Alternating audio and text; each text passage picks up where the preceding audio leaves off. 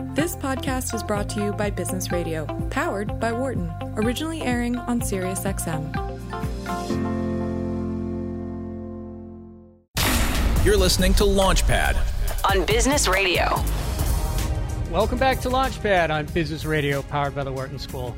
I'm your host this week, Rob Conavier. I'm a founder and managing director at Shasta Ventures, and I'm coming to you live from Seattle. So I'm thrilled to welcome my next guest, Mike Cesario. He is the CEO and co-founder of Liquid Death. They make canned water. And prior to Liquid Death, Mike was a creative director and has worked on campaigns for Netflix, Nike, Organic Valley, Virgin, Toyota, and other worldwide brands. He previously founded a spirits brand that still operates today. Mike, thanks for joining us today. Thanks a lot. So here's the question I'm sure that everybody hears or wonders about when they hear the name. What is Liquid Death? Liquid Death is mountain spring water in a can. And it's called Liquid Death because nothing is better than a freezing cold can of water to murder your thirst.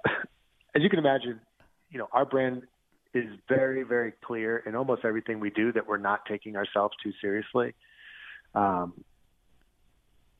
What we're essentially doing is sort of playing off the fact that marketing is no longer really trusted by anyone. I think there's a stat that's somewhere in the ballpark of 84% of people no longer believe what they hear in advertising, even if the ads are telling the truth. It's just you put an ad that feels like an ad and looks like an ad and sounds like an ad that you've seen before. The initial reaction is whatever I'm seeing in here, I'm not going to really believe or look much into. Well, it's actually a great product, and one of your early founders showed up in Colorado at a conference, as you probably know, with cases and cases of Liquid Death. And when I tried it for the first time, I was really surprised by the product experience. It was nice and cold. It felt like I was holding a tall boy, like I was holding a Budweiser, and I got that, you get that same feel when you open it. But then you drink it, and it really tastes great. It's kind of surprising. It's almost the unexpected, like you were talking about. Well, thank you. Yeah, I mean, when you really think about it, it's not that foreign of an idea. Especially like if you talked about, if you stepped away from water and we're just talking about beer, and you ask most people, would you prefer to drink a beer from a can or a plastic bottle? I mean, what would most people say? Oh, a can? Like, don't give me beer in a plastic bottle. That's weird. It's just that water has been packaged in plastic for so long and we're so used to it that, it seems like a foreign thing. But to your point, almost everything that's come in a can for the last however many decades is stuff that's bad for you. It's beer, it's soda, it's energy drinks. So there is this psychological connection to the feeling of an ice cold can in your hand, meaning that you're probably somewhere that you're having fun, or you're probably drinking something in this can that's not good for you. And it's like a weird thing that's happening with your brain when you're having an ice cold can of just water. So does it actually change the taste of the water if it's in plastic versus a can? No, not really. The only thing one of the big factors of taste with water is light and air. So that's one thing that can has the benefit of, is there's no light or air that gets into it. So in a plastic bottle, sunlight, light, and that kind of thing that's constantly hitting it might affect the taste a little bit. But for the most part, the biggest difference is a can is just so much more freezing cold than a plastic bottle. And there's science behind temperature being the number one factor of quenching thirst. So the colder something is, the quicker it actually turns off the thirst neurons in your brain telling you you're thirsty. And for people that are listening right now, what does the can look like? So it's a tall boy can. So it's like a 16-ounce can. The design of it looks more like a craft beer than a water or an energy drink or anything like that. and there's a big metallic gold skull on it. Yeah, no, it's a lot of fun. And I have to say, when you're drinking it at a party, it makes it a little more socially acceptable to not be drinking alcohol when you're drinking from one of your cans. Totally. And I think that's a big thing that we hear from people who love it is, oh man, I've been sober for 18 years and finally I have something that, is cooler to walk around with at the bar or at a music festival or at a house party. And then the other thing that we found is not just people who don't drink, but, you bring it to a bar or a party and before people start drinking, they're like, oh yeah, I'm going to have a cocktail. And then after their third cocktail, they realize they need to kind of slow down because they're going to be there for another couple hours. And then they switch to Liquid Death and kind of just drink water for a little while after that. And they love that. And it's like, oh, I don't have to continue to keep drinking alcohol just to have something in my hand and keep hanging out. Yeah. So, hey, just a few business building questions about how big is the company now? Where is the product available? What does it cost? Those types of things. Yeah. So we're still a very small company right now. Just a handful of employees. We're looking to start growing pretty soon here. You can get it online at Amazon or on our website at liquiddeath.com. And then we just now kind of started selling into some more brick and mortar locations like bars, a few 7-Elevens, barber shops, tattoo parlors, coffee shops, things like that. So how did you get this started and where did the original idea come from? Coming from the advertising world and being a creative director and working with lots of, big brands like Nestle and, Nike and Organic Valley, and kind of just seeing how the inner workings of these companies work and kind of getting my own opinion on where they screw things up. And, overall, I feel like a lot of big brands are just not marketing like it's 2019. They're still marketing like it's 1985, a lot of them. Oh, yeah. So, kind of had this idea for a brand that's truly of the, I guess you would call it internet age that we live in. You think about Pepsi, Coca-Cola, like all the major brands. These were brands where the brand name and branding was literally created in the early 1900s. And it's still around today because they're strong brands and they own most right, of the but space, it's been over a century. Right, exactly. So I think that's what's great about the internet is it's democratized the ability for people to bring ideas to market and allow the market to decide how viable it is, where it used to be a product idea had to get through a boardroom first to decide whether or not it was going to go to market. Now, yeah. So I'm curious, where did the name come from? Were you sitting around one day and it just popped into your head? Were you having a conversation with somebody? Did you have this idea that you wanted to have something that was edgy, cheeky? How did that happen? I think it was a combination of things. The one thing was we knew that we wanted to create a brand that was going to be hugely successful in the world of social media, which pretty much is the internet now. Like when you go on the internet, you're going on social media most of the time to find news and what you're doing. So we knew it had to work on social, it had to be something really shareable. We also knew that, we wanted to make the healthiest thing you could drink, bottled water, that could actually compete with the cool factor of the unhealthy stuff like energy drinks and beer and candy. And just in the world of beer and energy drinks where they all kind of have this extreme kind of, over-the-top thing, which is all sort of marketing BS, we were like, hey, let's kind of like out-BS them at their own game. So we'll have something more intense, And so then we were like, okay, well. Well, I guess the natural extension is death, right? That's the most intense you can get. Yeah, we were like, what would be a name that if you saw this on a shelf, you would have to take a picture with your phone? Or if you saw this at a party, you don't just drink it, you've got to take a photo and say to your friends, oh my God, you have to see this.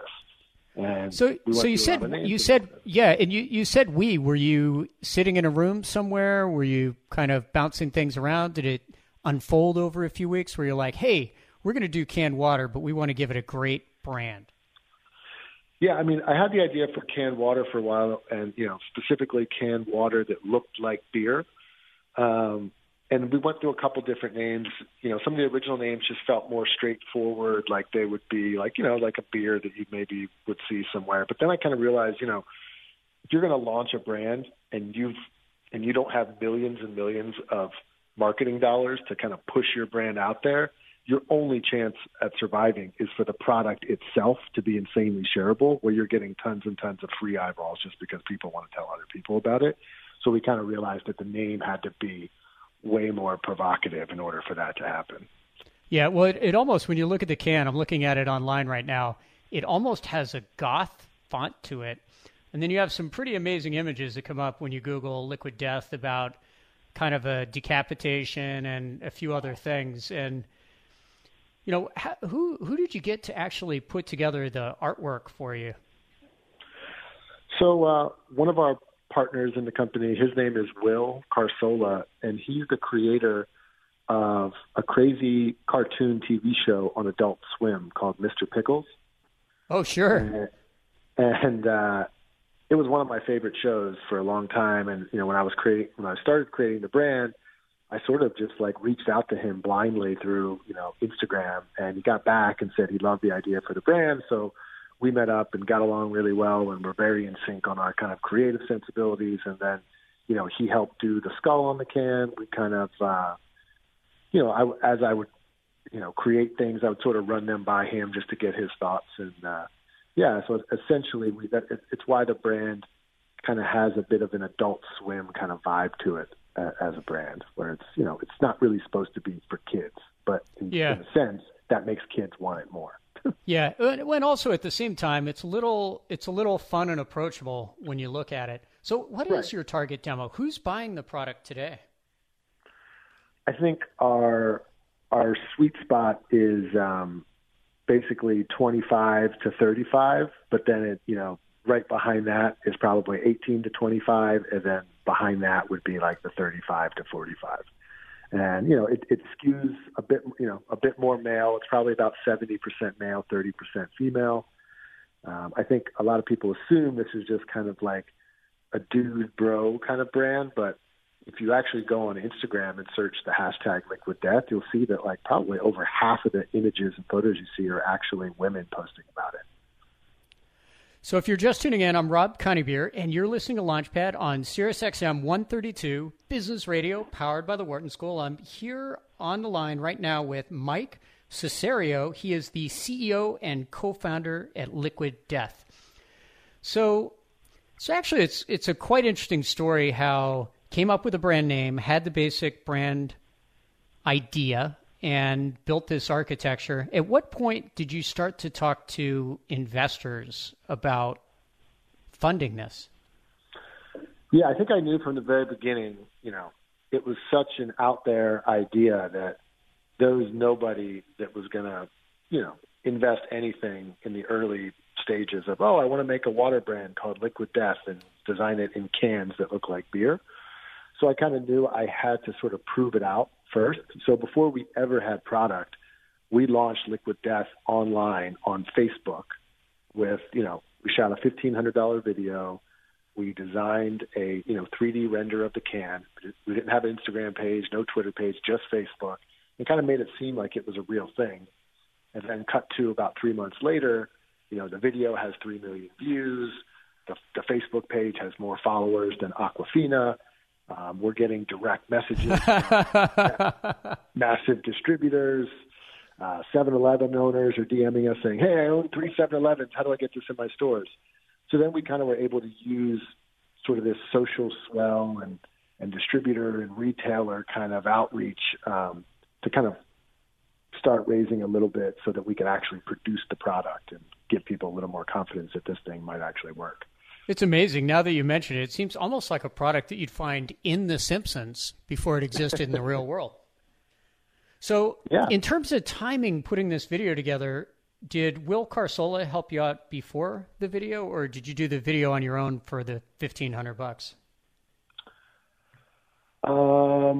No, I did the video on my own. That was something that we were, kind of in the production, we were just finishing up production for when I kind of connected with Will. And, he thought the video was hilarious. And then, we kind of continued to sort of revise and update the final can design before we officially pushed the video and kind of the can design live on Facebook. And we even, I think, did multiple iterations. The first can design we launched with, we ended up changing it a couple different times because we didn't have a massive audience at the very, very beginning. And, we kind of were able to iterate some stuff. And then ultimately we landed on the skull can, and that's kind of where we kept going with. Well, what were the alternatives you were considering to the skull? One of the first can actually had, it was like a clipper ship that was almost fully keeled over with this giant wave of water, about to crush it. Okay. So almost, yeah. Probably very funny looking, but in some ways very literal.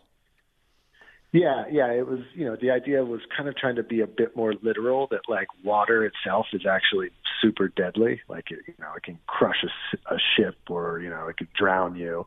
But I think we ended up just realizing that the original can felt a little bit too much like pirate water, which is not what we wanted because of the ship, the pirate-looking ship and that kind of thing. So once we had this cool liquid skull thing, we just thought that was way more unique and interesting. And the fact that, again, making the can more shareable, having a skull on a can of water is probably, a little more thought-provoking than just a clipper ship.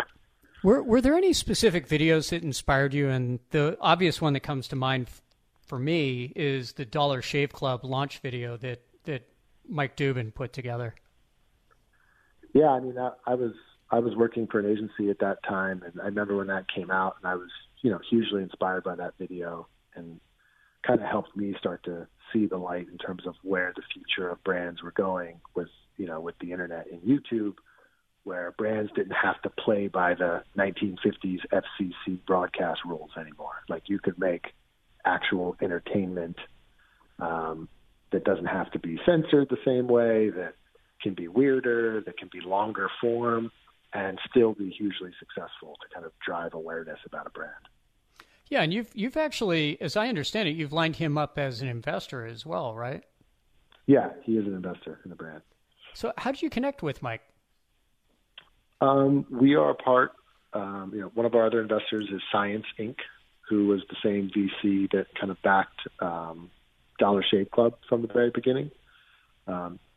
So, naturally we're all kind of part of this world of, trying to disrupt stale categories with something more interesting and modern. And yeah, just kind of from the gate, we're all sort of in the same, kind of playing the same game of humor and disruption. And, he just kind of instantly sort of connected and understood the brand and what we were trying to do.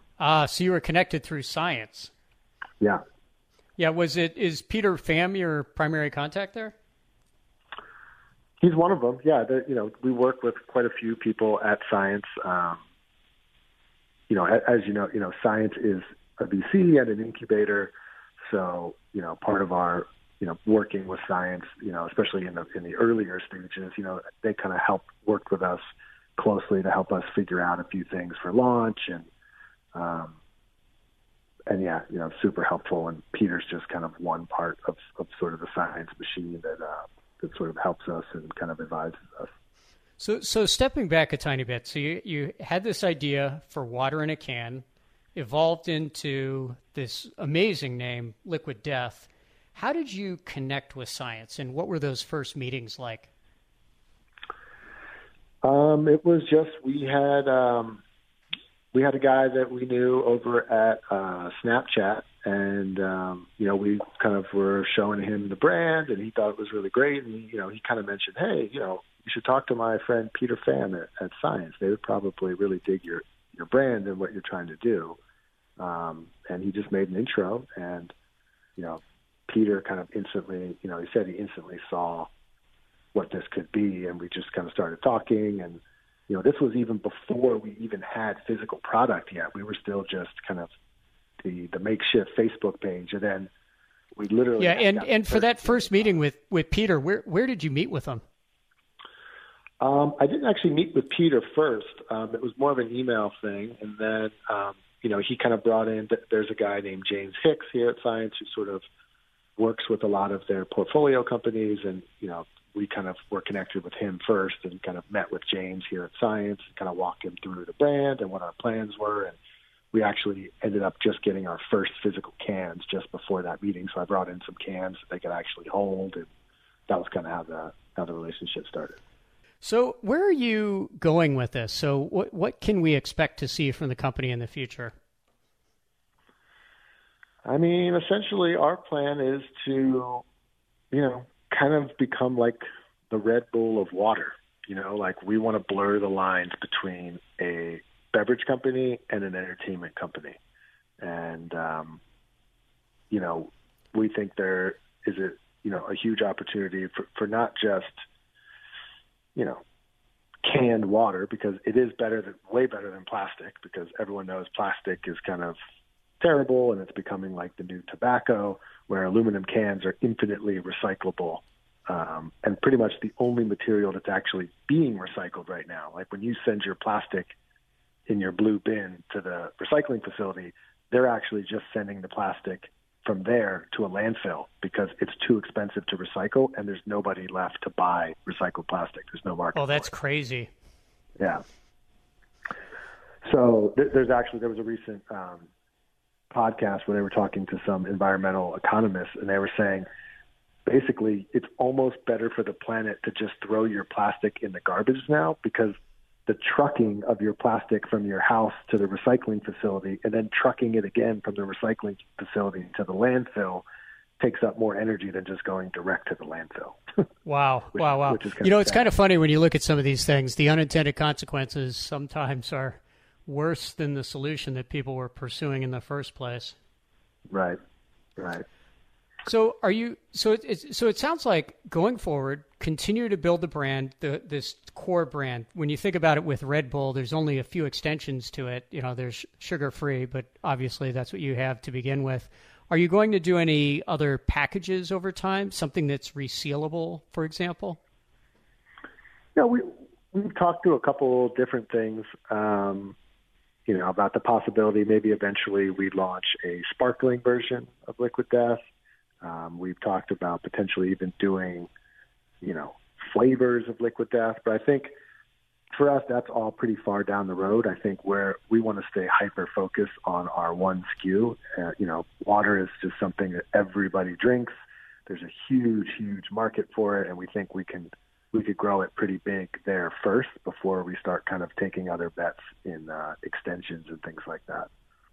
And the one final question I had is, any thoughts on packaging over time, or will it be the tall boy for a while to come? I think it'll be the tall boy for a while. I think, probably before we did any other like new product extensions, we'd maybe even try to just do a different size format. Like maybe we'd do an actual big 24-ounce tall boy instead of Holy cow. The 16-ounce. Because as you might know, well, in the beverage space, the biggest reason that beverages introduce new flavors and SKUs isn't so much to gain more revenue. It is to get to stand out more on the shelf or in the cooler, because now they got to put three of your things next to each other, and you're taking up more visual shelf space that way. Because most of them, even when they have 10 different flavors, it's like 90% of their sales come from like 2 different flavors, which are probably the basic ones, like lime and whatever.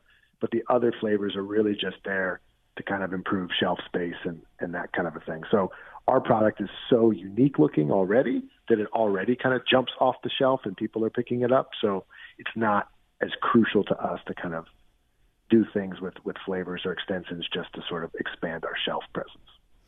Great. Well, Mike, thanks for joining us today. Thank you. Appreciate it. And where can listeners go to keep up with both you and with Liquid Death? Yeah, we're, Instagram we're pretty active on. It's just at Liquid Death. Same for Twitter, at Liquid Death on Twitter. And, on our website, liquiddeath.com. insight from Business Radio, please visit businessradio.wharton.upenn.edu.